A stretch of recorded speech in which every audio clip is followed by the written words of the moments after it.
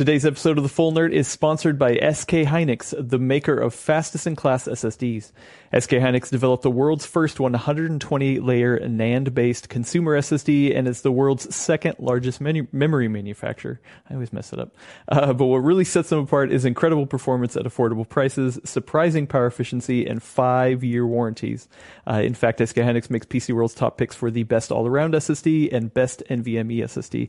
Grab the Gold P31 or S31 on Amazon and give your PC a big upgrade today. In this episode of The Full Nerd, Ryzen 5000 Mobile and Ampere Mobile.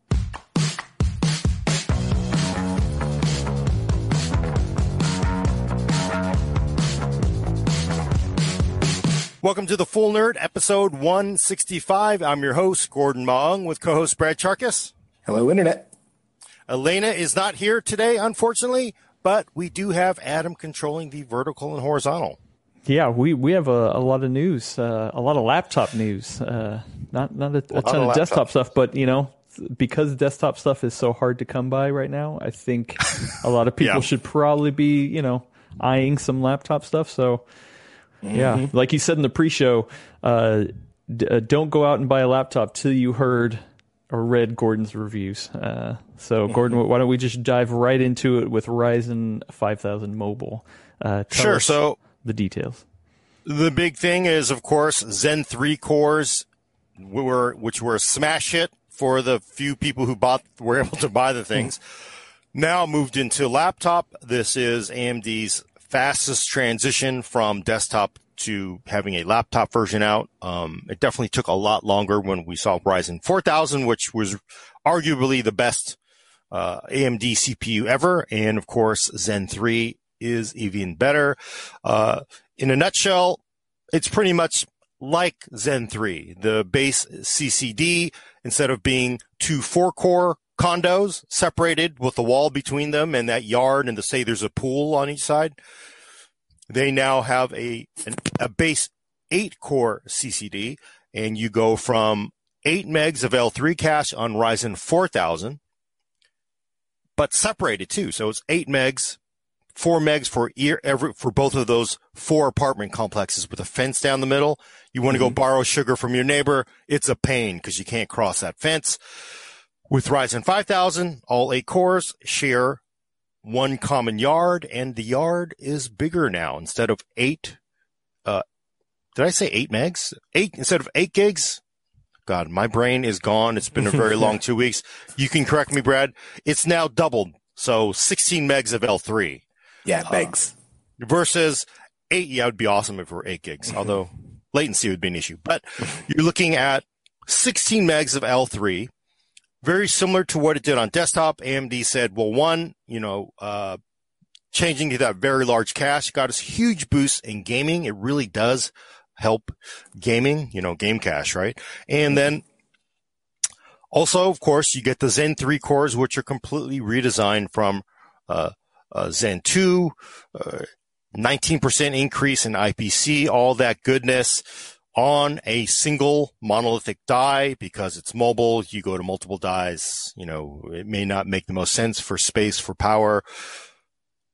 And also monolithic die using the same pinouts as Ryzen 4000. So basically AMD took those Zen 2 cores, replaced them with Zen 3, made a few little changes around the chip, but it basically will fit into existing Ryzen 4000 motherboard designs. Thus, in January already, we have Ryzen-based laptops using Ryzen 5000. So that is the CPU in a nutshell. I got to kick the tires of it on one so far, and it is the spectacular but very interesting Asus ROG Flow X13. It is a 13-inch laptop with a 1610. The one I have is a 4K plus. That is 3480 by more than a standard UHD panel, with a Ryzen 9 5980 HS, 35 watts. That is basically the high efficiency version. And it also, the weird thing about this one, a little bit of marketing here, is the CPU, as I understand it, won't be available for a few more months, but we have access to it now, so you can see the Ryzen 9 5980 HS in a 13-inch ultra portable laptop that weighs about 46 grams more than a Dell XPS 13 2-in-1 with, I say, a Tiger Lake. The Flow X13 also has pen and tablet support, A-frame, all that normal, great, 360 hinge stuff.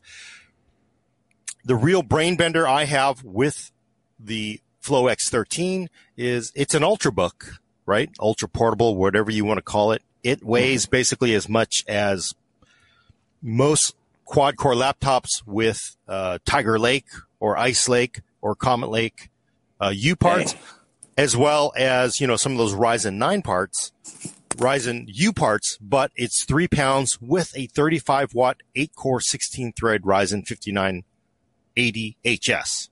That's so ludicrous. It's like, I know, that's the crazy part, because it's like they took an H-class CPU and got it to fit into a 3-pound laptop with, I might add, a GeForce GTS 1650 Max Q part alongside it. That's wild.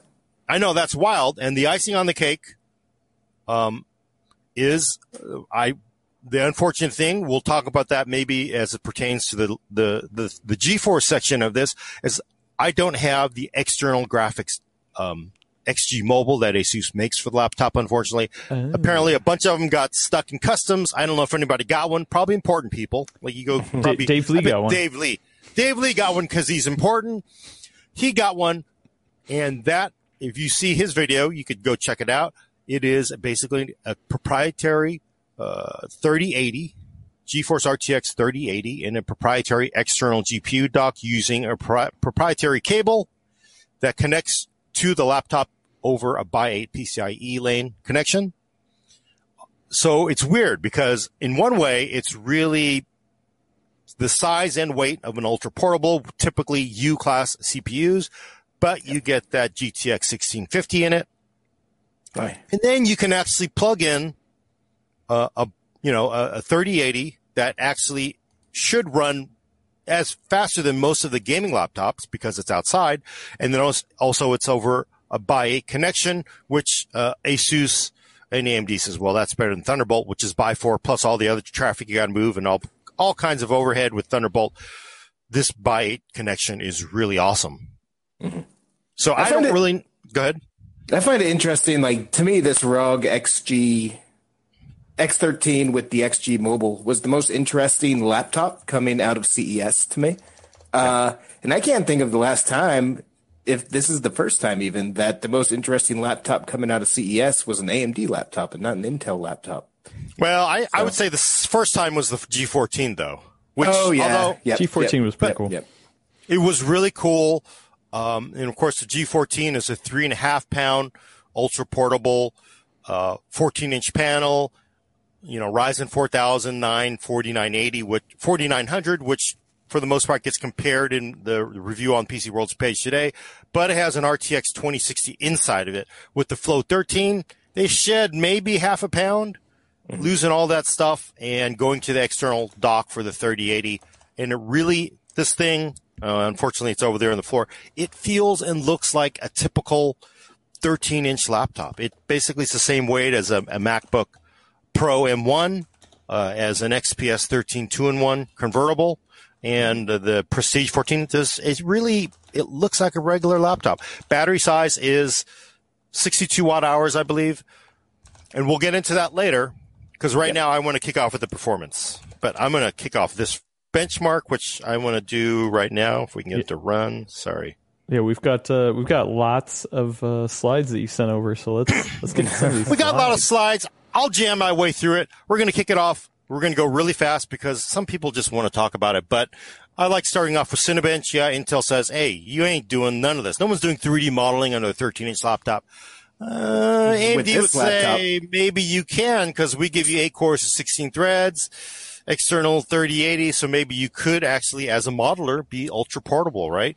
So this is Cinebench R20, all threads, and you can see in the brighter red, the Flow X13, mind you, again, 3-pound laptop, 4881 on its turbo setting, there's a default setting, which is performance, and a turbo setting, which kicks the fans up. Performance is actually pretty well behaved. Unless it's a heavy CPU load, you really don't hear the fans too much. Turbo, you're going to kick those fans up a lot more, but it pretty much destroys the, 4900, the Ryzen 9 4900 HS that's in the G14, and as well as the new Core i7 10875 OH 8-core CPU that is really, I'm seeing in a lot of laptops. A lot of laptops, it's not Intel's top end 8-core Comet Lake H part, but it is, I'm seeing it used in a lot of configurations for people that are going Intel. This is a pretty impressive one because, hey, it's faster than Ryzen 9 4900HS, which itself was a very impressive CPU. And it is, of course, faster than Intel's newest, but not top-end 8-core part. I don't think the top-end 8-core part is going to make a dent either. But again, you're looking at a 3-pound ultra-portable laptop versus a 6-pound 17-inch gaming laptop. 17-inch gaming laptops, CPUs typically, in all CPU load, pick up more performance because now suddenly the GPU ain't doing nothing. You get all these massive heat pipes that are typically shared to cool the GPU. Now the CPU gets that additional cooling, so it probably isn't going to get that much better. Those 14 nanometer parts, as we've been saying, don't look so hot. And of course, Intel's savior, hopefully, is Tiger Lake. We do see the 4-core Prestige 14 with the 4-core i7 Tiger Lake part in there. Of course, it's about half the performance of the new Ryzen 9 5980HS. We'll see what happens when we get to, though. I mean, the good news for Intel is they say Tiger Lake H is coming. It's got 8 cores. Do they hold the thermals and power to basically match the new Ryzen 9s, or is it going to be not as great? So we'll see. I suspect it's going to be a fight, but that is Cinebench R20. Next up is Cinebench R23. I just want to throw this in there because, this is newer, faster. It is also more of a stress test. It is actually by default a stress test. It's like Cinebench R20 with the latest engine, run for 10 minutes, which is far longer than it typically runs. So laptops that actually have issues with thermals typically take a step back. You can see sort of that 8-core Comet Lake H part, get about a 10% haircut here. Ryzen's still doing pretty well. Tiger Lake doesn't take as big a haircut because, quad core, pretty good. Stress test. V-Ray next, same thing. You know the story. Multi-threaded performance is faster. That's pretty much everything we know. Last one for multi-threaded performance is 7-zip 19. This is, in case I've lost Adam, it's slide 4. Again, as you can see, I'm following. 8-core Flow X13 with Ryzen 9 5980HS, kicking all kinds of butt, no kidding. The horrible performance of that Ryzen 9 4900HS and the G14, yeah, that's real. I didn't screw it up. Believe me, when you see something, a head scratcher like that, why it's underperforming a U-class Ryzen 7 part, I don't know, but it is. I double-checked it. I reran it, turbo mode, non-turbo mode, whatever. It didn't. Possibly could be because of the DDR4 versus the LP DDR4X 4266 in that Lenovo. But that Flow 13 looking really good. To be honest, Intel actually does relatively well here. That 8-core in the that 108-750 is not bad. So Ryzen always had weird issues with compression stuff, though, right? Yeah, it's weird because some of it, I didn't break out the two different parts of Cinebench because there's a decompress, there's a compress. Some parts are compute, some are memory latency, some are memory bandwidth limited. So it gets a little funky sometimes, but overall, this is, they're still winning, which is an important part for AMD. What's up with that Ryzen 9 4900HS? I don't know. Yeah, that's last year's part. But multi-core performance of Ryzen is not really something people should be surprised by. They have been stomping Intel here for a while. They pretty much lead everyone, including Macs fanboys. Let's look at single-threaded performance, though. So the next slide is 7-zip. Instead of running all cores, all threads on those CPUs, we run a a single thread using 7-zip. Again, it's a composite score rather than breaking it down. But the important part for AMD, because they traditionally have lost to Intel in single-threaded and lightly threaded tasks, is look, they're right there. They're ahead slightly, but let's call it a tie. Let's not kid ourselves. That is a tie, right? Yeah. That is important. Some people say, well, it should be faster, but look at that Ryzen 7 4800U in the Lenovo Slim, right? That Yoga Slim 7. That is not a great score in single-threaded performance versus that Tiger Lake part. Tiger Lake is really a monster in single-threaded performance, lightly threaded tasks, and it's been the one to beat in a lot of things. And of course here, the Comet Lake H parts get a little bit of a boost because of the increased thermals, but the fact that they're able to step up and basically match Intel in single-threaded, lightly threaded 7-zip is pretty good. And again, yeah, same thing. G14 with the Ryzen 9 4900HS not looking great. Mm-hmm. We're going to kick on to the next one, Cinebench R20. Of course, now we're not using all cores because reality is not everybody uses all the cores in a laptop. This is Cinebench running on a single thread, just to look at it. And of course, yes, I know it's 3D rendering. It's not the same as you're going to get in applications in Photoshop. We're going to get to that later, folks. Let's look at it in Cinebench. As you can see, right there. Now, of course, Comet Lake H is old, 14 nanometer. Even with all the cooling in the world, it's not going to help it in single-threaded performance. It's not doing so hot. It's basically right there with a Ryzen 7 4800U in single-threaded performance in Cinebench. There's some reasons for that. Cinebench is fairly hard. AVX, there's all kinds of other things that might slow it down. But Tiger Lake is the thing that AMD is gunning for. Mm-hmm. Looking at it, you can see that blue Tiger Lake part is 590. The ROG Flow X13 on default, which is performance still, is 589. Dead even. That is a really solid win in some ways for AMD because look at that G14, look at that Ryzen 7 4800U. They're 15%, 495, 489 for the 4700U. They're a good step back. And this kind of says Ryzen 5000 should compete well with whatever parts Intel comes out with later this year in laptops. Again, Cinebench R23, more of a stress test, although less so because it's single-threaded. You're not really stressing out too much. Just validates what we've seen already. But it does seem you need that extra power. As you run it harder, the default performance on that 5980HS, it falls back a little bit. But on the turbo setting, I mean, that makes sense. It's a 3-pound laptop. I mean, just to say that again. Yeah. It's a 3-pound laptop, but so same thing with that Prestige 14. That is a light laptop too, and also doesn't have the same coolings.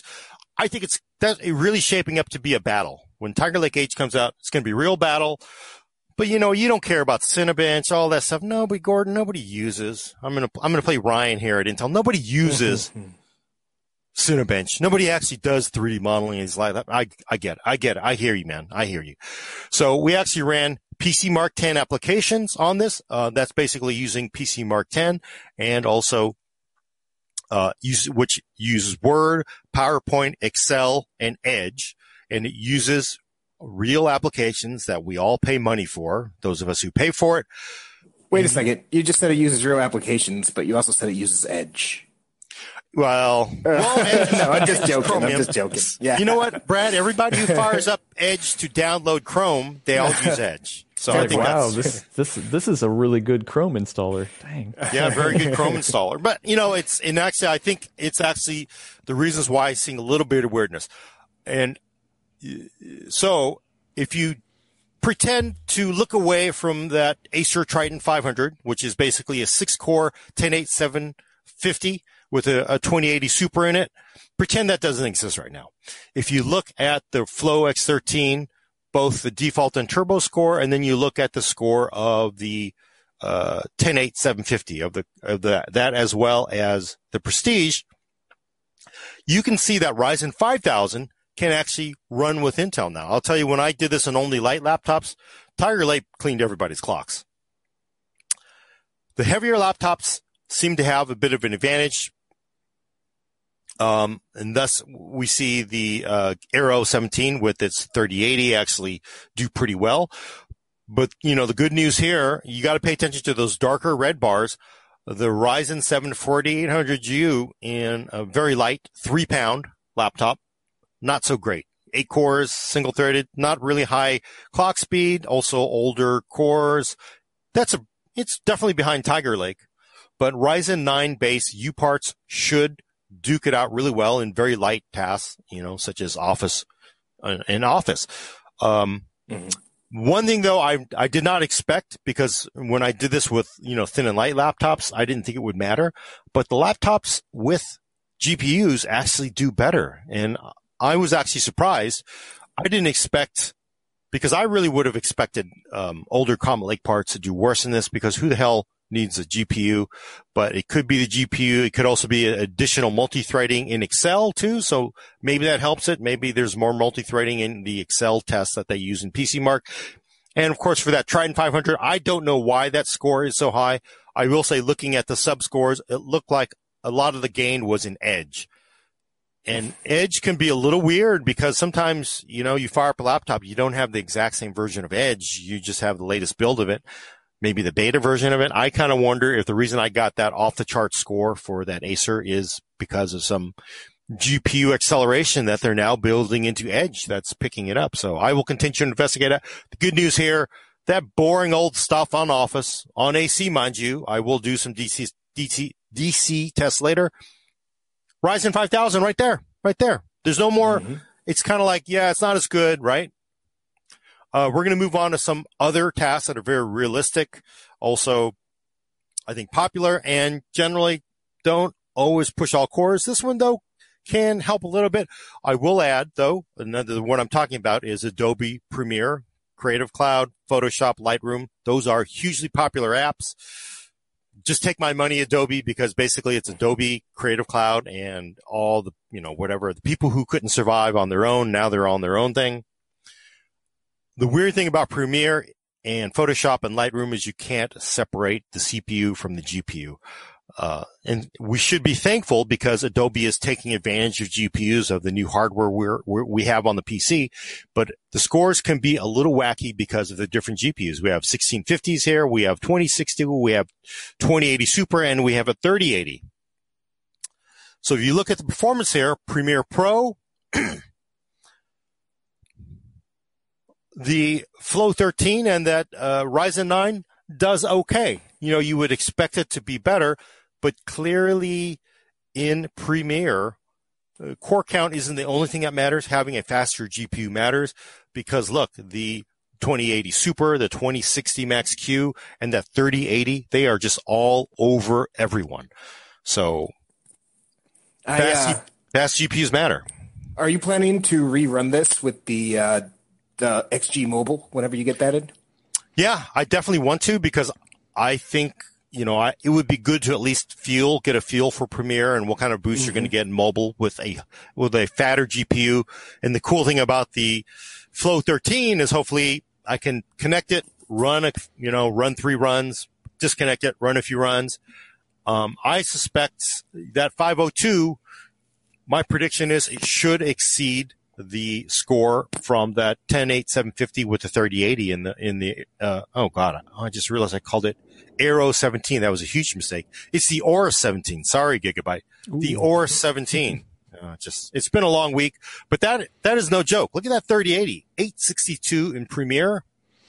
Yeah, versus I haven't tried 524. I haven't tried the Puget Bench, but yeah, I mean, GPU definitely matters when you're loading up plugins and have a lot of layers that you need to work with. So yeah, right. They've done. Luckily, I mean, this is still pretty new for Adobe though, is to allow really good optimization of GPU for that kind of stuff. So no, but it's awesome. I mean, that is a huge win. That is, I don't know if that's additional cores plus a 3080.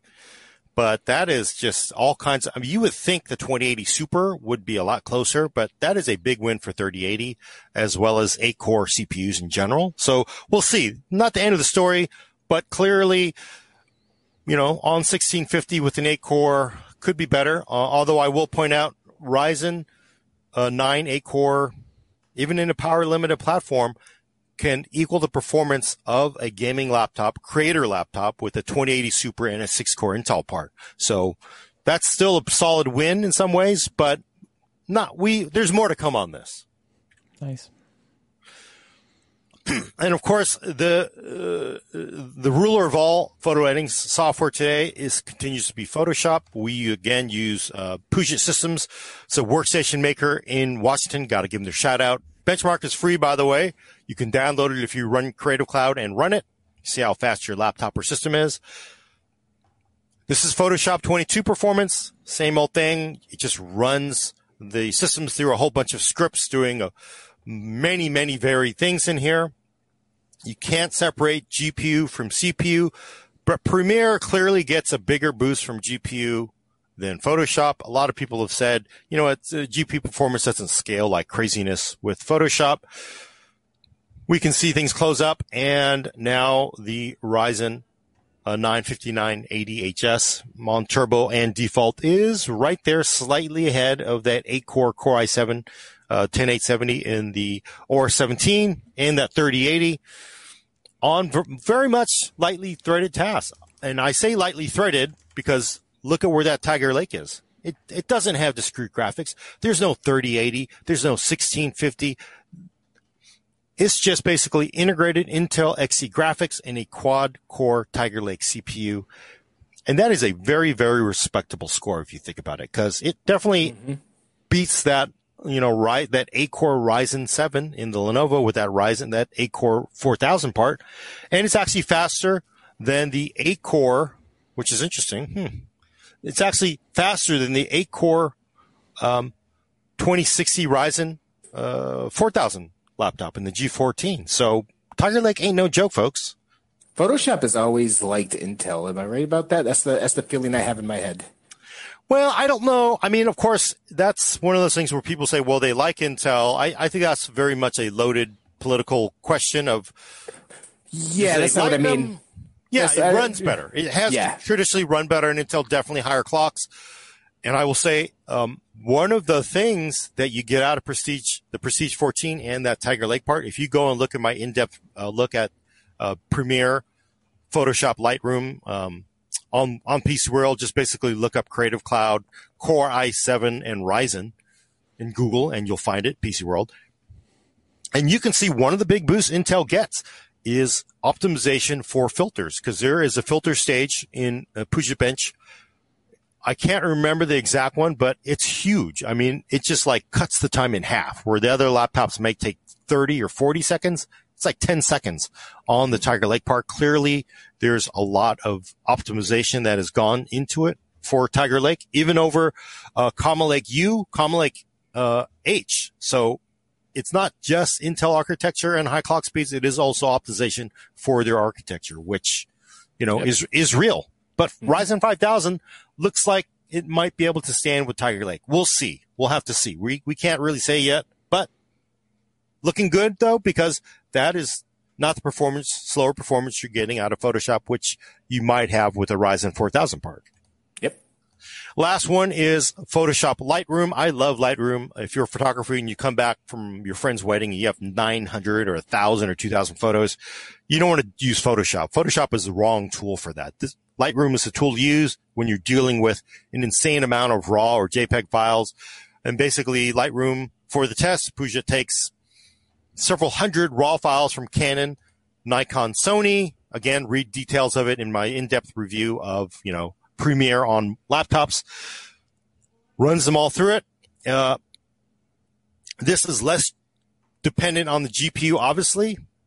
And you can see that the Ryzen 4000, both the Ryzen 4000U and the Ryzen 4000HS, definitely lose to all Intel parts, Common Lake H and Tiger Lake. Those Ryzen 5000s, though, right there. So some of that's GPU, but I think a lot of that is just this improved architecture. 19% increase in IPC that they got out of Zen 3 from Zen 2. It's working. I mean, it's right there. It's right there with Intel in a very common, a very popular application. So this is a solid win, even though they don't beat them, because this has been the weakest part of Ryzen 4000, as awesome as it is on multi-core loads. between this result in Lightroom Classic and how well it plays Far Cry now, I feel like AMD has eliminated its biggest weaknesses as far as performance. No, I agree. It's been all kinds of win. We're almost at the end, folks. Almost at the end. This is Topaz Gigapixel AI. I want to get this in here because I do think we do have to pay attention to the fact that Intel has invested boatloads of money into AI, machine learning, and all that stuff. Topaz's Gigapixel is a live application. They make several ones that actually leverage a lot of the DL Boost AI goodness that Intel has been building into CPUs now for a while. And you basically, the application, what I do is I take an 8 megapixel image that I took 12 years ago, and I now enlarge it 6x. Very realistic workload for somebody who wants to do that. And look at that Tiger Lake. The shorter bars are better, and it's basically 55 seconds on a Tiger Lake quad-core, 3-pound, very lightweight, fairly limited TDP laptop. That just simply destroys other laptops, especially that 8-core Ryzen 7U. I mean, that's 740 seconds. No, 240 seconds for that Ryzen U. Crushes them. Whew. That's a crush. Yeah, and it's one of those things that when you have optimization for your special sauce, it's awesome. It's awesomeness, and it's really there. The one other thing Topaz Gigapixel AI will do, though, is it allows you to also run it on the GPU. So it runs under OpenGL, as I understand it. So laptops and desktops with big fat GPUs can get a boost, and you actually see that with the laptops that are beefier. RTX 2060 Max Q, the 2080 Super, and the 3080, they're pretty good. I mean, 82 seconds for Super, 78 for 3080, and 94 for 2060 Max Q. That is respectable. It's not as fast as a U-class Tiger Lake part with integrated graphics, however, which is a huge win for Intel. And then look, so you can sort of see the weakness and how much when you rely on the GPU, it's a problem because that 1650, it doesn't cut it. 1650 is not going to compare to a 2060 or a 2080 Super. You're looking at 141 for the 1650 even with the awesome Ryzen 9 5980. So is a real thing. I can tell you can probably count the number of applications on fewer than both hands, but it's real. It's coming. More and more people are going to support it, and it is impressive when you use it. Well, and we got a couple people in the chat that say thank you for including machine learning benchmarks, Gordon. So. Yeah, it would be nice. And because I've been trying to roll in some kind of like applications. This goes all the way back to Skylake X. Remember, Intel's like, hey, we got AVX 512. We got all this machine learning stuff. You got anything a human would use? Well, no. Of course, now Skylake X to now, Gigapixel AI. They have an awesome video upsampler. I've used Nero. Cyberlink uses a lot of the stuff. So it's just coming in more and more things. And it's real. And these are consumer workloads. It would be nice to see a machine learning workload that probably applies to somebody who is not a developer and just is simply, Joe or Jane six-pack wanting to edit photos and video, which is where I think it matters most. Mm-hmm. I mean, but there's a lot of people who are doing serious work with it. So, I mean, it's, but then you're sort of like those same six-pack folks aren't doing heavy, Photoshop or Lightroom or maybe Lightroom, but not, Yeah. Yeah, there's always, it's sort of like the argument like, well, look, Intel says, you know what, nobody's doing 3D modeling on an ultrabook, ultra portable. That's actually, and they have research to show 99% of people don't actually use, Cinema 4D anywhere. Mm-hmm. Right? And that's okay. I can believe that. Mm-hmm. So AI is probably even fewer than people who use Cinema 4D, which is rolled into Premiere Pro, right? And I think After Effects too. It's actually used within those applications.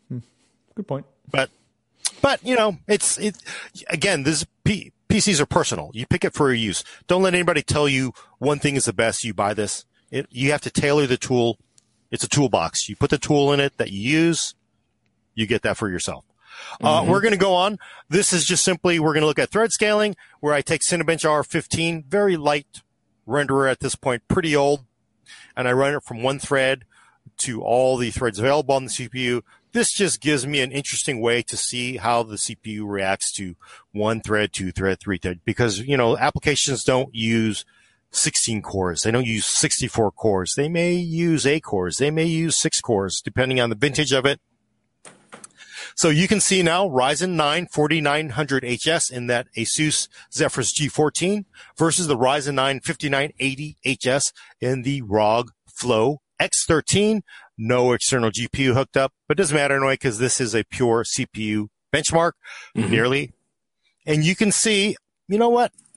Ryzen 9 5000, it's a solid win. I mean, 10 to 12% it's a respectable performance gain over a Ryzen 9 4000 part, but it's really the left side of this chart that AMD's had issues with. Intel with Tiger Lake, especially in laptops, has ruled single-threaded, lightly threaded tasks.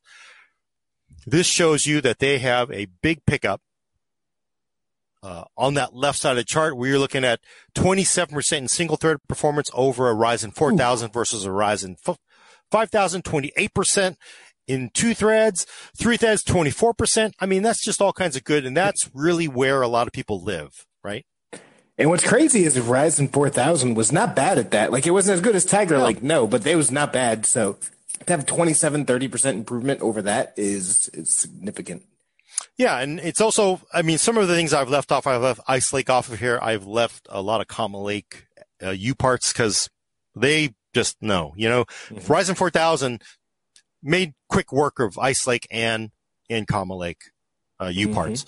Tiger Lake, though, really brought it back to Intel, and this is a really good win, solid win for AMD, and puts them in the ballpark. Of course, let's look at it, 8-core versus 8-core. This is what matters. You really don't care too much about Ryzen 4000 versus Ryzen 5000. 8-core CPUs are going into the bulk of gaming laptops, a lot of them Intel, a lot of them AMD. Looking at a Ryzen 9 5980HS, versus a Core i7 10850H, 10870H in a 6-pound gaming laptop.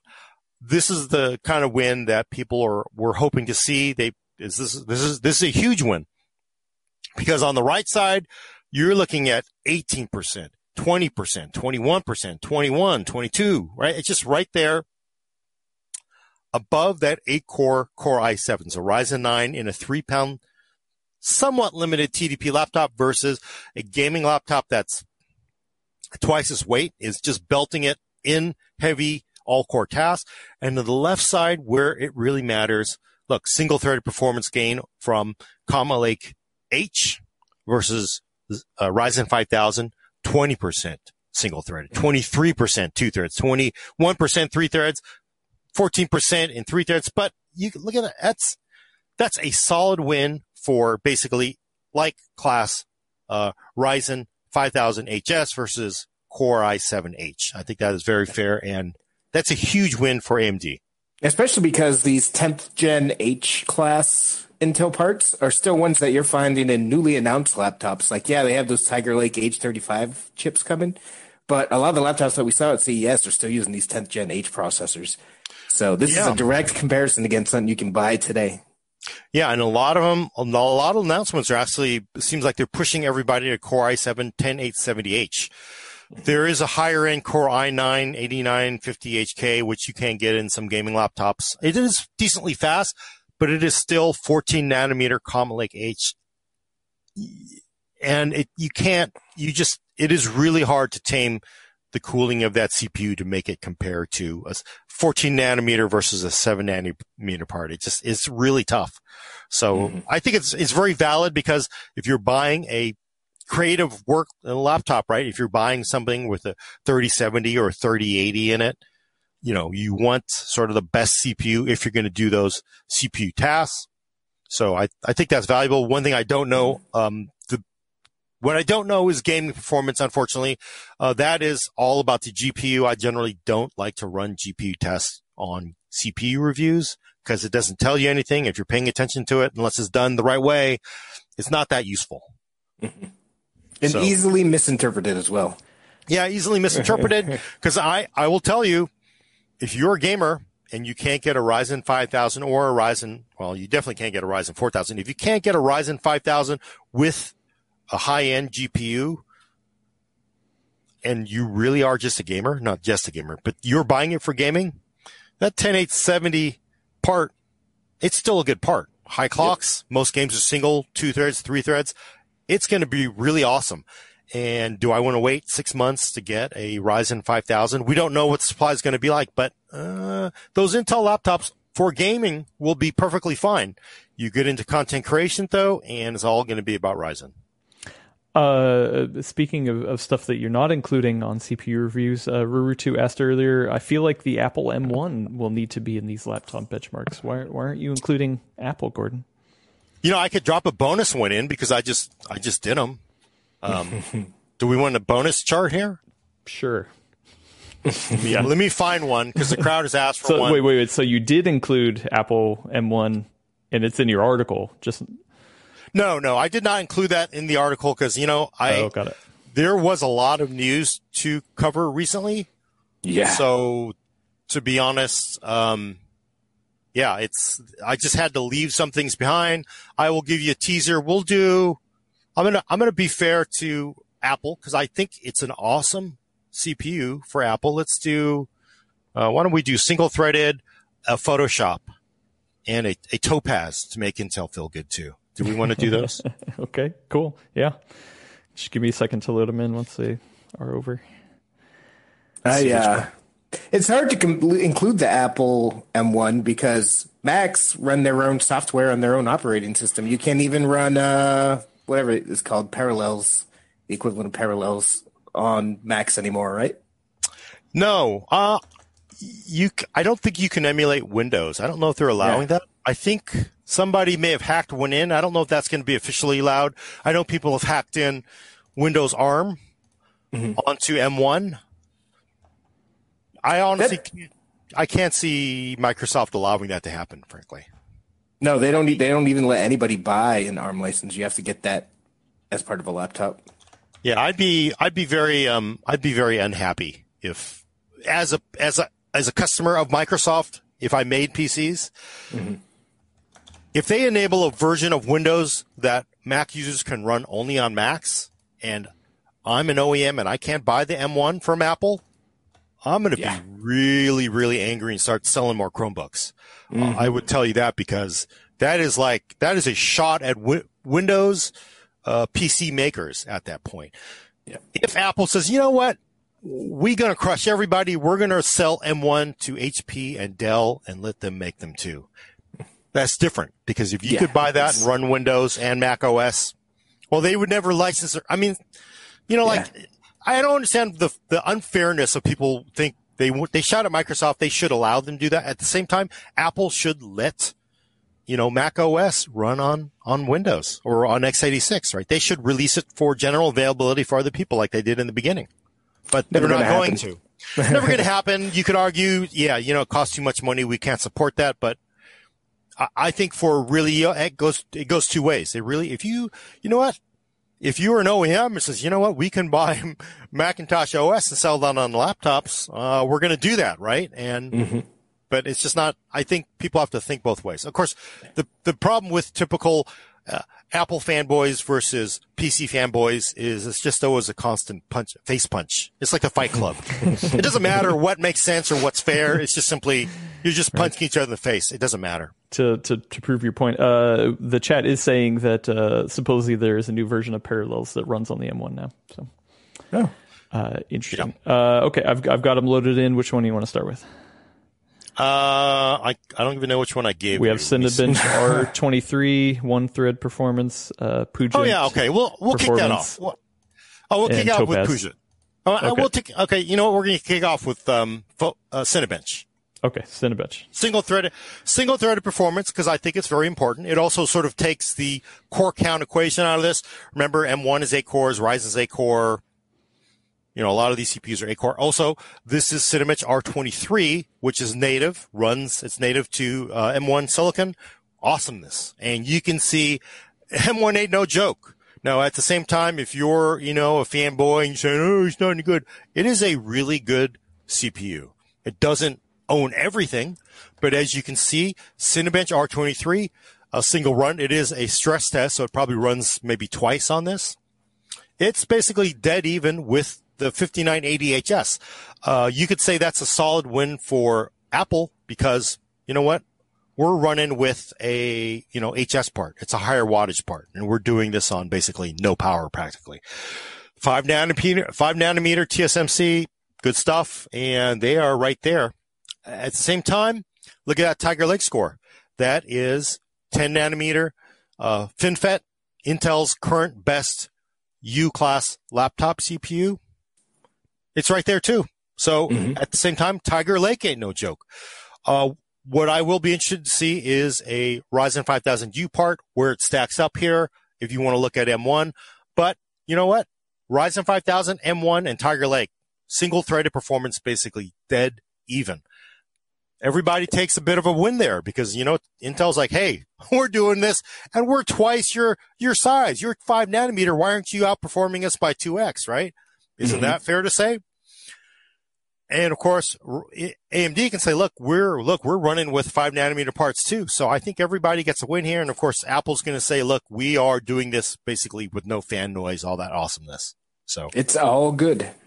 It's all good for everybody. Competition is good.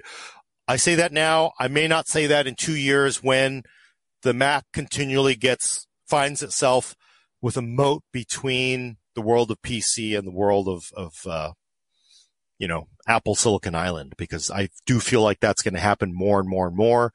Parallels performance, we'll have to see how it runs, but is it really going to match what you're going to be getting out of next gen Intel, next gen Ryzen parts? So it's no longer PC would be the thing I'm arguing. Yep. Okay, let's do Photoshop. Cool. Yeah, I'm showing it now. So this is, again, what we saw earlier. This is Puget Bench Photoshop 22. Largely lightly threaded, so core count doesn't matter that much. But again, big old fat GPUs do matter. And remember, you can't take the CPU out of the laptop. You can't take the GPU out of the laptop. You buy the laptop. Remember this. You are not buying a Ryzen 5000. You are buying a ROG Flow X13. You are buying a Prestige 14 to get to that Tiger Lake CPU. You are buying a whole platform, and it comes with the GPU. And you're looking at total performance, total system performance for what you're going to get. And clearly, if you were buying a laptop to do Photoshop, and you believe what Puget Bench is telling us, and I have nothing to doubt that it's not correct, Flow X13 with Ryzen 5000 is clearly the winner. And you also want or you could also consider laptops with big fat GPUs. The Super does really well. The 3080 does really well. The 2060 does relatively well.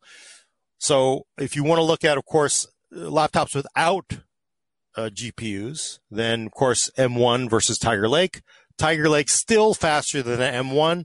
And of course, Apple fans will say, well, there's a version of Photoshop that's coming for Adobe. It'll be native. We should get a performance boost. Yeah, you probably should.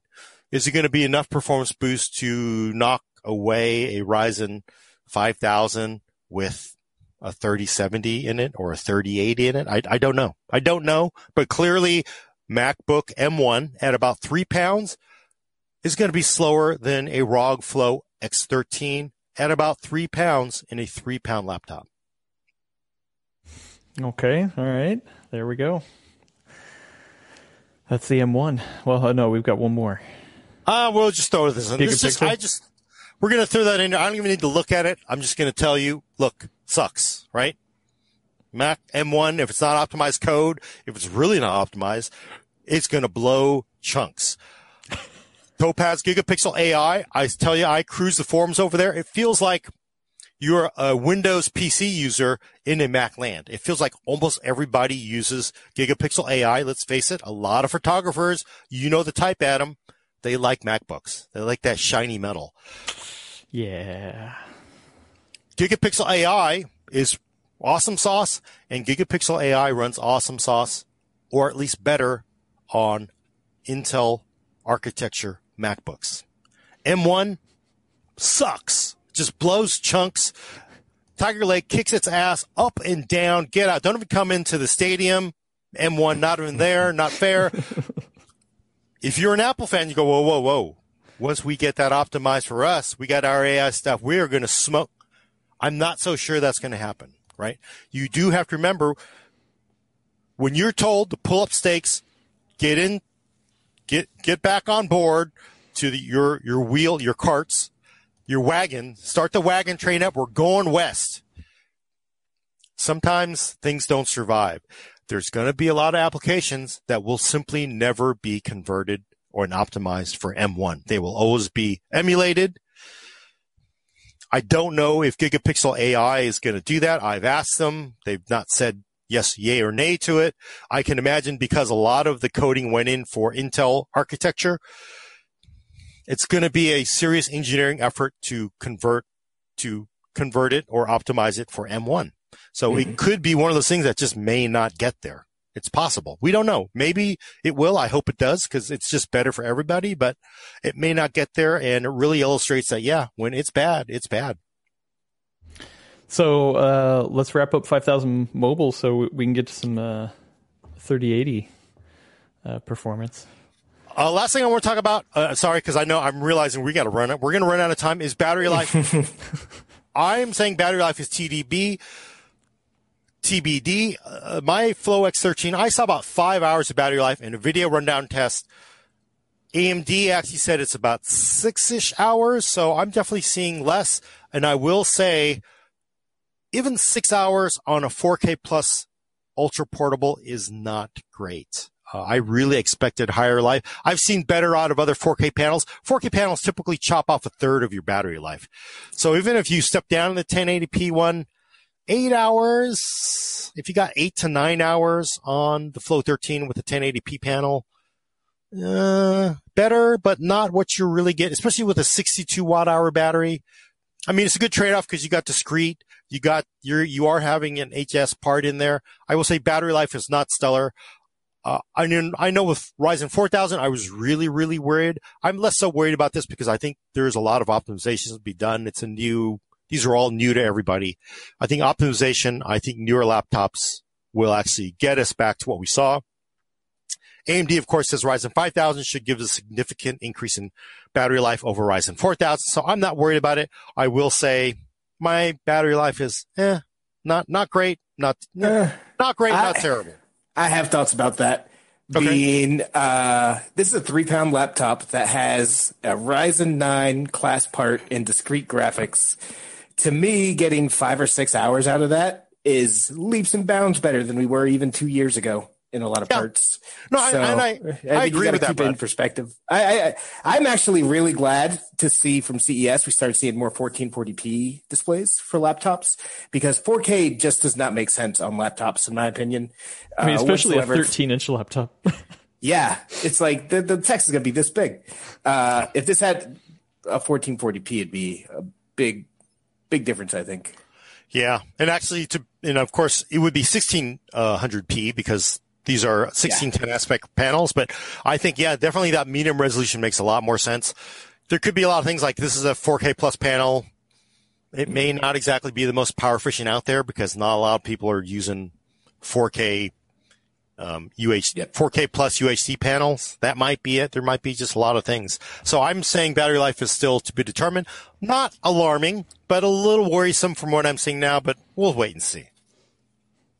Okay. So we can do questions or move on to. I'm just through the 3000 stuff. I mean, we've got questions about the laptops as a whole, which encompass the 30 series stuff. So, but the one question Ziv is asking is, can those HX parts be undervolted? I believe HX should support that because those are unlocked parts. So it is overclockable. It's going to let enthusiasts do that. OEMs, I suppose, might even do it themselves, but I'm not a huge proponent of undervolting as a solution to something because it feels like, as a consumer, and by and large, laptops and especially gaming laptops are consumer items. You really shouldn't have to go in there and undervolt it and repaste your CPU, possibly destroying it to get the best performance out of your laptop. That should be from the factory. So, Okay, then let's move on to 3080 Max Q stuff. yeah, I'm going to boil this down to 4 charts. All right, because I got a ton here. I loaded all of them, but I'll boil them down. So for this, I wanted to use, of course, one of the issues with Steam is you can't compare any results to something you got 3 months ago. Oftentimes there's new versions of the games. Makes it a little weird. So these were freshly run, current games, current public drivers for the Triton. I know NVIDIA wanted us to use same drivers for them all. I really felt that's a little disingenuous because I wanted to use public drivers because that's all the public would have for these laptops. So we're going to do Far Cry New Dawn, which is slide 1. Okay. Showing it now. Decently good game. 19 by 10 Ultra, 89 frames a second on the Acer Triton 500, 6-core Core i7 10750H and an RTX Super Max Q versus the Aorus 17. Sorry, Gigabyte, I called you Aero. Same brand though, at least. With an 8-core Core i7 10750. Good Lord, 10870H. I'm not used to using this new one. And of course, RTX 3080, which I'm calling Max Q. 89 frames a second on Far Cry New Dawn versus 100 frames a second. Right? Maybe 11, 12% faster. That's going to be like a lot of frowny faces there. Let's do something a little harder. Let's do, how about Shadow of the Tomb Raider? Which slide is that? That is slide 6. Where we can skip the other stuff. Yep, in general, I can tell you a lot of games that are very CPU bound that, these are laptops I can't run in higher resolutions. I'm running at 1080p. It's really hard to get a lot of these games to not be CPU bound. I'm going to run Shadow of the Tomb Raider, basically ultra textures, ultra, DXR shadows, ray tracing hardware support, 63 frames a second for that 2080 Super, 80 frames a second for that Aura 17 with the 3080. Pretty decent, right? Pretty decent. And neither of these have high refresh rate panels, or they both have 300 hertz panels. Oh, but okay. You run VSync unlocked anyway. And that's another part of the reason I'm excited to see these 1440p laptop monitors, because it feels like we're really at the end. Like 300 hertz, you're not going to even be able to get that with the CPUs these are paired with in games like this. Yeah. I'm down to 2 more. I'm actually going to slip in. All right, actually, let's do, because I got to pick carefully. Let's do slide 8, which is Quake 2 RTX 1.4 new version. You can run on Vulkan and you can run on NVIDIA Preferred. We're running on NVIDIA Preferred extensions, RTX. 64 frames a second on 2080 Super, 83 frames a second on 3080. Very, very respectable, right? Pretty good. So I think the problem, though, is we're going to do this one. And, of course, actually, we're going to slip in something at the end because I think it's something worth calling out. But let's do slide 10. Because this sort of shows you that, and I'm going to tell you, if you're looking at performance of anything that isn't basically completely GPU bound on a laptop, it's pretty tough. But Port Royal is a ray tracing test. It was the original ray tracing test from 3D Mark. This is basically the score of that 3080 as well as a bunch of 2080, 2070, 2060 laptops. And also I rolled in some scores I lifted from Nate over at Legit Reviews. Got to give you a shout out, Nate. Awesome stuff. These are FE versions of the 30 series desktop cards. And this is one thing that's going to make people really kind of like confused, and some people I think possibly angry, is in the on the 10750H with the GTX 3080. Mm-hmm. It's about 6,300 in Port Royal. So that is, let's look at what desktop cards get. Now, to be fair, that is faster than what I saw out of full-on desktop 9 and 10 pound laptops with 2080s tuned up to the wazoo and the fans running like an apartment AC. because for comparison, the Alienware Area 51 R1 with a full tilt 2080 non-Max Q part was 5600 part. This is 6300 on a Max Q. So faster than that. You got to give it to that. But look, that's still below a 2080 Super FE. That is still below. Just below. Just below. That is still below a 3060 Ti. That is below a 3070 FE in Port Royal. And people are going to sort of like, what? How is this in a 3080 if a 3080 desktop part is belting out practically 11,000 in Port Royal? Why are we down at 6,300? That is a really big haircut. Yeah, and that's the big thing you need to know, I think. I'm actually going to have a story going up tomorrow, I think it is, about all these things you need to look out for with 30 series, because these parts smoke, they kick butt, they're great upgrades, etc. But they're very different from the last few generations we've seen out of NVIDIA. The last couple of generations, we've seen the mobile parts match the desktop parts core for core in laptops and desktops alike.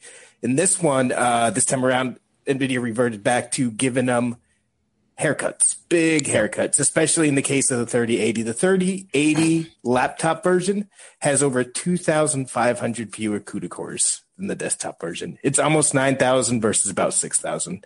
So it's like the 3070 has a little bit, it's more modest of a haircut, whereas the 3060 actually has more cores than the desktop version. So it's just a big confusing picture. Well, it has more RAM.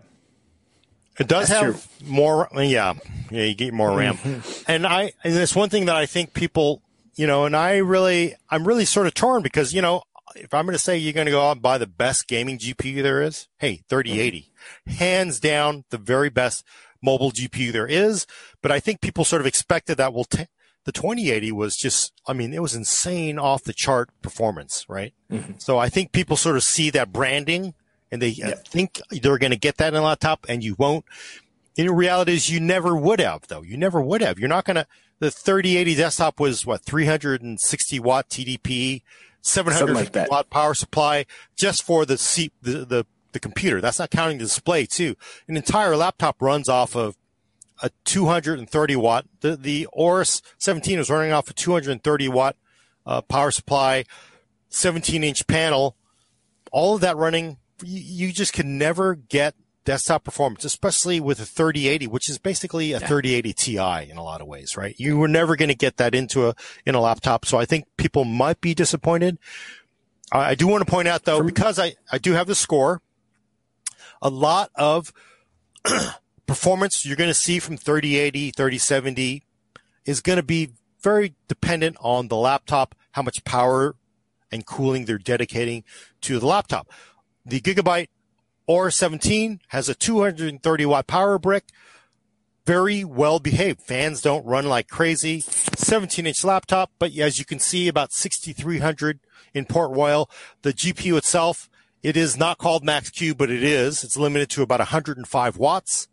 So you basically can't get any more than that, 6,300. You take that GPU, you tune it up into a laptop that gives you more, say this MSI GE76 Raider, which I will hold on camera, which has a 280 watt power supply. It is still a 17-inch laptop.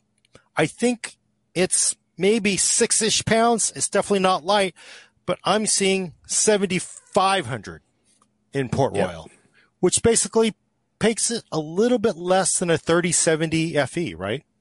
That is not bad. Yeah, no, that's not bad. Huh. But that points to what I have, another issue. It's weird because I think these are great. I'm glad to see the upgrades in laptops, but there's also a bunch of new caveats that people need to be aware of that are far from immediately obvious with these. Like in the past, when you had a Max Q part, you knew it was a little bit slower than the non-Max Q version. So if you were going to go shop and you didn't know anything, you're like, okay, I can get a 1060 Max Q, or I can go get a 1060 laptop and that'll be a little bit faster. Or I can go get a 1070 Max Q if I want to step up. That'll be a little bit faster. And then the 1070 is faster. Like, it made sense. But this time around, NVIDIA added a lot of different technologies to Max Q. And so the Max Q designation no longer is tied solely to the wattage and clock speeds that are allowed for each of these GPUs. So you're not going to see a 3070 Max Q laptop. You're not going to see that. You will see 3070 Max Q laptops as in a 3070 laptop that supports Max-Q features, but it's not going to be the GPU name anymore. It's a mess. But the problem is they still allow the vendors. It's not a problem. It is what it is with laptops. But the problem is they allow the laptop vendors to tune these. They can have drastically different wattage. They can have drastically different boost clocks. And so you can't just say, hey, I want a 3060 laptop anymore and expect to get roughly the same performance between things. They could be wildly different scores. I would not be surprised if there will be 3070 laptops out there that are in big, fat, chassis, crank the wattage, crank the clocks, looking good. That'll be faster than 3080 laptops that are tuned down to the lower end. But that 3080 laptop is not going to be called a 3080 Max-Q laptop anymore, or at least the GPU isn't. It's a mess. No, and I agree, because looking at the Aura 17, it is a Max-Q Technologies laptop, which means 105 watts for the GPU. The GE76 Raider is 150 watts. Max-Q doesn't mean 105. Max-Q means they can tweak the wattage. Max-Q now means it could have dynamic boost. It could have advanced optimist. It could have whisper mode. If you use any one of those, it's a Max-Q laptop. It isn't tied to, which are all great technologies, and I'm glad they exist. But shopping for laptops are going to be a big headache now. You're going to want to have specific ones that you're looking for and look for reviews of them. You can't just go box shopping anymore if that's what you used to do. I'm going to have a big piece about it tomorrow. Well, and also, throw in, Gordon, once you get that XG Mobile, right? The idea of being able to plug in a 3080 Max-Q, some sort of, variant, and do it that way. So I'm curious to see how that performs on these charts. But that's, that's my use case. Well, I'll tell you the internal score, which I've not validated, so I don't have the XG Mobile, is if we're looking at slide 10. So again, 6,300 for the for the 3080 with Max-Q Technologies enabled, Aura 17, 6,300. MSI GE76 Raider without Max-Q Technologies enabled is 7,500. And the score that has been shared with me from AMD for the Flow 13 with XG Mobile is about 7,200 on turbo. So pretty damn good, because that's definitely... that's like a jump of 1,000 points over the Aero 17. Yeah, it's right there between a 3060 Ti and a 3070, but clearly the higher wattage part in this GE76 Raider is even faster. So it's much closer to a 3070 Founders Edition, which, I was just thinking about this. It's are we just so spoiled? Because I was somewhat disappointed, because you look at a lot of those other games, Shadows of Tomb Raider, even Red Dead Redemption, you're looking at 17 to 22 to 23% increase. And you're like, God, I'm not, why am I not blown away by that? Right. Is it unfair? Because these 30 series desktop parts were so good. You're like, oh man, I'm expecting 60% more. And we're almost spoiled by saying, 20%, that's not enough, but. Yeah, it's a lot more difficult in laptops, because thermals and wattage and all that stuff is a massive consideration, even much more so than in desktops. So I'm fine with the 20% increase. For me, it needs to be clear what consumers are buying. And I feel like this is just a massive headache, a massive cloud of confusion. And that's the reason I'm bringing up the things that I'm bringing up, because yes, these are good parts. Yes, I like all these technologies. Yes, I understand why you can't have a 9,000 core 3080 in a laptop, because you can't break the laws of physics. But I think it could just be much better communicated what you're actually buying in these things. Yeah. No, I agree. It definitely is a mess. I hope that gets solved. I do want to slip in one. I'm going to sneak in a slide here. 14. Can we do 14, Adam? Yeah, we sure can. How about that right there? So I want to bring this up because it is better. It is the best thing you can get. Is it going to be knock you on your butt kind of performance that we saw on desktop with 30 from 20? No. But look at the compute performance. And this is something very much worth pointing out. And things that are not limited by the refresh rate or all that stuff or the resolution. we are going from 204 for a pure GPU compute test. This is V-Ray Next 4.10, 2080 Super Max Q 204, the 3080 in the Gigabyte Aorus 17 415. 415. Ooh. That's a huge increase. It's going to be even better on this MSI. But look at it. I also dug up a couple scores from Puget Systems. They showed a score of a 2080 Ti FE of 341 in V-Ray Next and the Titan RTX 365. So a little 6-pound laptop is outperforming a Titan RTX and a 2080 Ti in a pure GPU compute load. So, and I will say I ran other compute tests. You can find them on the website. 3080 kicks butt in compute. I mean, it just destroys 2080 up and down. If you're going to be doing GPU compute, it's the way to go. And you actually can on these. Like, it's funny because we're always like, oh, hey, nobody ever, does 3D rendering on a laptop, which I can understand the sentiment. I don't 100% agree. But like something like this in a laptop, that makes this a very compelling, like if you need to use those compute workloads, like buying a 5-pound laptop, even less, a smaller one for something like this, like that makes this super compelling and totally doable on a mobile platform now. Yeah. No, I mean, really, it is nice that we got this, even though it is not all that of a desktop. It's a big, big step up and makes, those real power users, basically workstation class performance now on mobile is just it's a life-changing event for those people who need that portability. So let's get to a couple questions specifically to this. And Brad, I know you need to pop out, so feel free to pop out whenever you need to. I got 15 or so minutes. Okay, cool. Twilight Star had asked much earlier, does NVIDIA Dynamic Boost work better with Intel or AMD CPUs? I don't know yet. I will say there's been some changes to Dynamic Boost. The old one was less sophisticated. The new one uses AI to determine when to move power from the CPU to the GPU. And also previously, the original Dynamic Boost would only move power one way. Hey, no surprise. NVIDIA is only moving power to itself. With Dynamic Boost 2.0, they actually will say, you know what? If we sense that the CPU needs more power, and this is not a GPU limited workload, we will actually send power back to the CPU to increase it. And they also say that they can do that with the memory as well. We'll see how it all shakes out as we see more laptops with it and we have more time with them.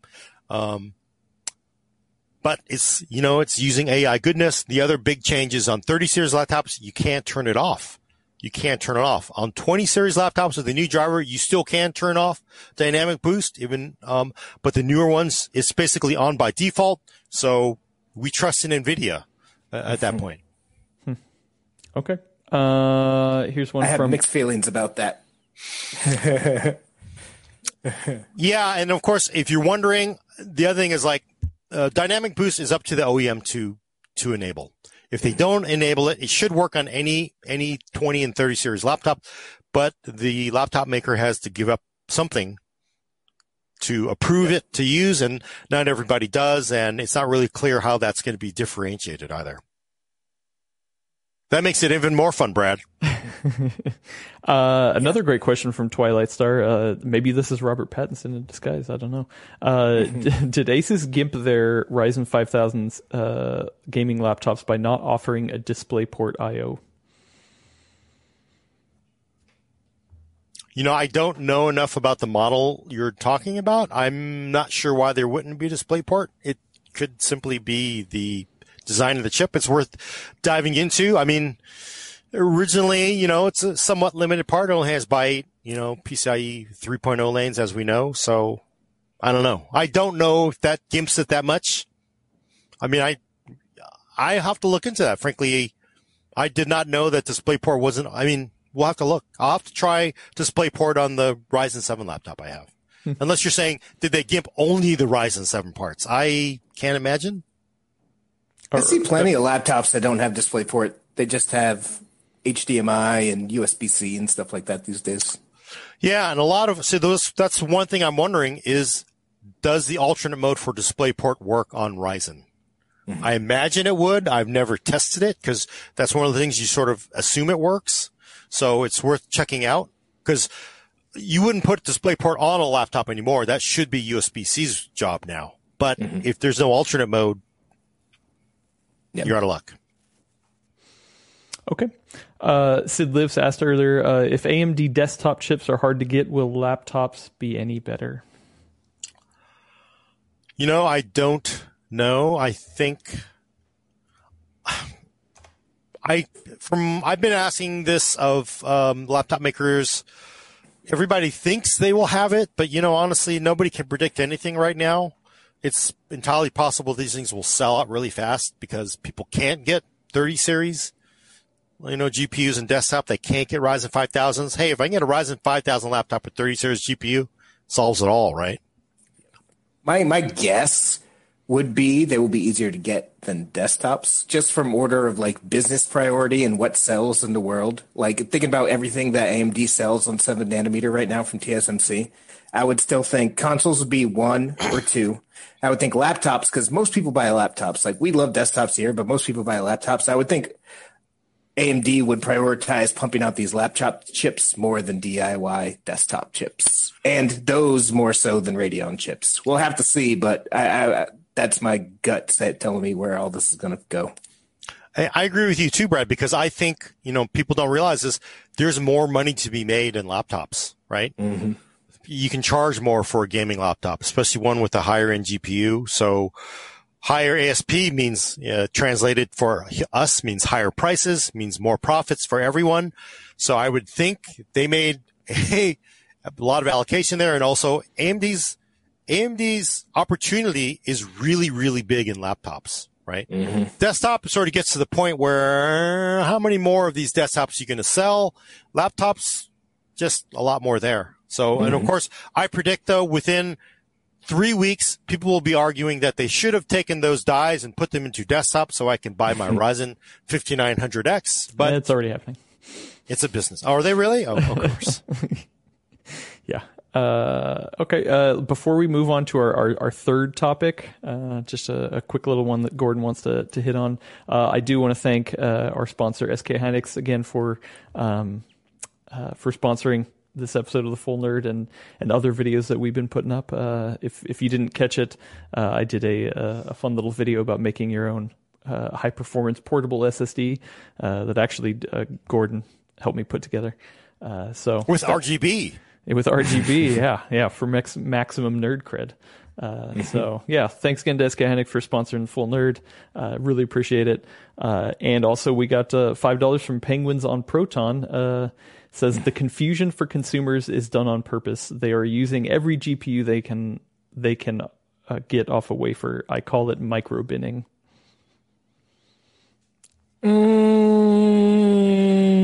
I don't know if I'd agree with that. It might be true. If they know a certain laptop is going to, if we're talking about NVIDIA, if they know a certain laptop is going to be using a lower wattage, lower clocked chip, then yeah, they could bin for that. But I'm not sure if they're doing that or if they just send out the chips that they have. But yeah, they are using every chip they have, and using these cut down version of the 3080 also, lets them use a lot more chips. So that's totally correct. Yeah, and I would somewhat agree with that because it's about branding. I know, of course, for consumers, you want easy, right decisions to get the most value. That is not always in the interest of a vendor. And let's remember, these are for-profit corporations. I just wish it was like how it used to be, and they put an M at the end. That's it. Put an M. And then, if they have like the Max-Q one, just make it a 3085 or 3075 or whatever. Actually, chat was talking about that earlier, bringing back the M nomenclature. Yeah, I'm with that. I think just like 980 and 980M, I think there should have been 3080 and 3080M to help a lot of people. As awesome as it is, it ain't no 3080 desktop part. And I want to point out, when you, for 3080 desktop to 3080 mobile is about a 50% loss, depending worse, of course, as you get to the Max Q versions, but like about a 50% loss in performance from a 3080 desktop to a 3080 mobile part. I looked at 2080 FE versus a 2080 Super FE versus a 2080 Max Q part. It was about 25%. So is it too slow? Is it 3080 mobile too slow, or was 3080 desktop too fast? I don't know. No such thing as too fast. Well, one last question about the 3080. Adhinov Gupta is asking, will RTX 3080 Max Q laptops have HDMI 2.1? Do you know if any of them support 2.1? For some reason, I think it does. I know the desktop chips do. Oh, hell. I have I don't see it. Okay. Well, maybe something to, look into. We can look at it later. Yes. The answer is yes. Oh, okay. Answer is yes. There we go. Boom. Then what is the answer to Intel releasing their Iris Xe GPU? I don't know. Honestly, So anyway, today Intel announced that Gordon actually wrote the story, but I edited it so I could talk about it this time and let him take a break. Intel announced today that it's shipping its DG1, was the name of it, Iris Z graphics cards out to vendors right now as an entry-level graphics cards to be used in pre-built PCs. So it's not quite how we expected it. It's only a couple of low-end graphics cards. It's not really intended for gaming. It's only going to be in pre-builts, but now we have 3 desktop graphics cards companies. Hey, this is what we wanted, right? Yeah. Yeah. So you mean, when you mean low-end, how low-end are we talking? They're very entry level. They're not talking about these Iris C parts for gaming, really. They compare it to like the NVIDIA MX30 on the laptop side. And interestingly, the laptop version of this is actually more powerful than these desktop cards are. They're going to be used more for like accelerating encoding tasks and media things like that. That's really what it's going to be used for. But my perspective on this was I was actually very excited for it. I know it's not a gaming part, but I had this vision, which originally in my story this morning said, you take your Ryzen 5950X, you put in your 3090, right? And then under that, you put in your DG1 card because that gets you quick sync. Right? That gives you, hopefully, it should work that way. You would think you would get a quick sync accelerator. You would get the DP4A, so some of Intel's, AI special sauce. So you sort of have it all in your high-end, desktop rig. This can be awesome. And then I got this email saying, these cards, by the way, will only work in these, B450 chipsets and lower. And it requires a special BIOS to work with 9th and 10th gen CPUs. But these are graphics cards. They should just plug into any motherboard and work. Yeah. By special BIOS, you mean that's something they're going to have to provide? The motherboard manufacturers are going to work on these? Well, the cards won't be sold to you. They're going to be sold to system integrators. So smaller PC builders, they will put them into basically little tiny white boxes they sell to your corner liquor store or something. I have the plumber that wants to talk, so maybe 20 minutes. Okay. I need to get out of here in a sec. So, that stinks because I would not be surprised if Intel's contracts with those system integrators say, hey, you got to put this with an Intel motherboard, whatever. But after those are sold, if they just work like any other graphics card did, you could yank it out and put it into your Ryzen system and have the dream content creation machine that you were just talking about. But locking it to either motherboard chipsets or locked BIOS for the graphics card, I'm not sure. It's not clear. That's a big bummer. I'm very surprised and discouraged to see that, actually. Which stinks because I'm very excited to see Intel making graphics cards. I have very mixed emotions. Yeah, that is a wrong move to make, if you ask me. Brad, would you rather have this or the new GeForce GT 1010 that came out last week? Well, I have a Ryzen personal PC, so my only option would be the GT 1010. Got it. Okay, yeah. That's All right. interesting news. Brad, you got to get out of here. Yeah, do we want to just wrap it up now and do a bunch of questions next time? Or do you want me to just split? Yeah, let's. I got 2 questions. Can you do 2 questions? Yeah. Okay. Yeah. The first one, I'm going to go over to the Q&A. Sorry, we got questions. We'll get to them next week. But there's 2 in the chat that came in that I thought was interesting. Sam GH is asking, are we facing the death of owning local and physical hardware and the start of streaming everything? No, never. Who's pushing that? Anybody who's pushing that line doesn't actually care about gaming Performance. Yeah. or performance. It's just not. You never say never. You will never get to the latency of a graphics card and CPU and system sitting right under you. And especially like it's also a moving target. What are you comparing to? A 4K 300 hertz gaming panel? You're going to get to that. When are you going to get to that with streaming with latency you're getting out of a desktop? It's just not. No. Especially with the outgoing head of the FCC saying that 3 megabytes per second is perfect high-speed internet speeds in America. So, but I'm glad to see that there are options. I'm fine. Like, I like GeForce Now, as obvious. I've talked about it a bunch on the show. I'm fine with that. If I didn't have a graphics card right now, I'd be fine using it. I'm glad there's options.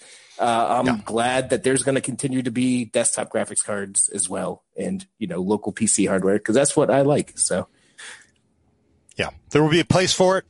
There will be a place for everything as long as everybody continues to evolve and move forward. Okay. Last question, technical question. Rostad89 is asking, is a Ryzen 9 3900X a good match with a 3070 GPU, or is it overkill? They're going to stream and game on Call of Duty, Battlefield, first-person shooters, etc. You could get by with a 3800X, but a 3900X would be fun. Yeah, it'd be good. I mean, it's going to be better, but you don't need that 12-core chip for that. You could get by with the 8-core 3800X. Okay. As a second addendum to that, also wondering if the 3070 is worth the extra cash over 3060 Ti. If you plan an ultra-wide gaming monitor, I believe there's a big difference. If you plan on maybe playing at 4K resolution, if you're able to, although it's really better as a 1440p graphics card, in that case, you might want to get just the extra oomph that the 3070 provides. But in general, these cards are great for 1440p resolution. And I think the 3060 Ti is so damn close to the 3070 for $100 less, in theory, that's the one I would go with. Okay, cool. Then, sorry, everybody else. We'll get to the more questions next week. But we have to get out of here. So, Gordon, why don't you take us out? Paperwork. Sorry, I got to go fill out paperwork. I got to talk to my plumber. So, adults. It's awesome being an adult. Yeah. Also, I'm getting ready to start my attack run. So, check back next week for your fix of PC Talk on the Full Nerd. For audio listeners, subscribe to us on iTunes, Google Play, Spotify, or Stitcher. Send questions and comments to thefullnerd@pcworld.com. And also, please leave us a review. Every time you do, they have one of those fancy raves on Yavin instead of running from the Imperial fleet that will drop out any second now. Mm-hmm. Thanks for coming. I'm Gordon Ung with Brad Charkis. Adios, y'all. And Adam Patchett is going to hit the off switch. Join me tomorrow. Game stream, Medium. Very excited for that game. It's going to be scary. Anyway, see everybody later. Bye.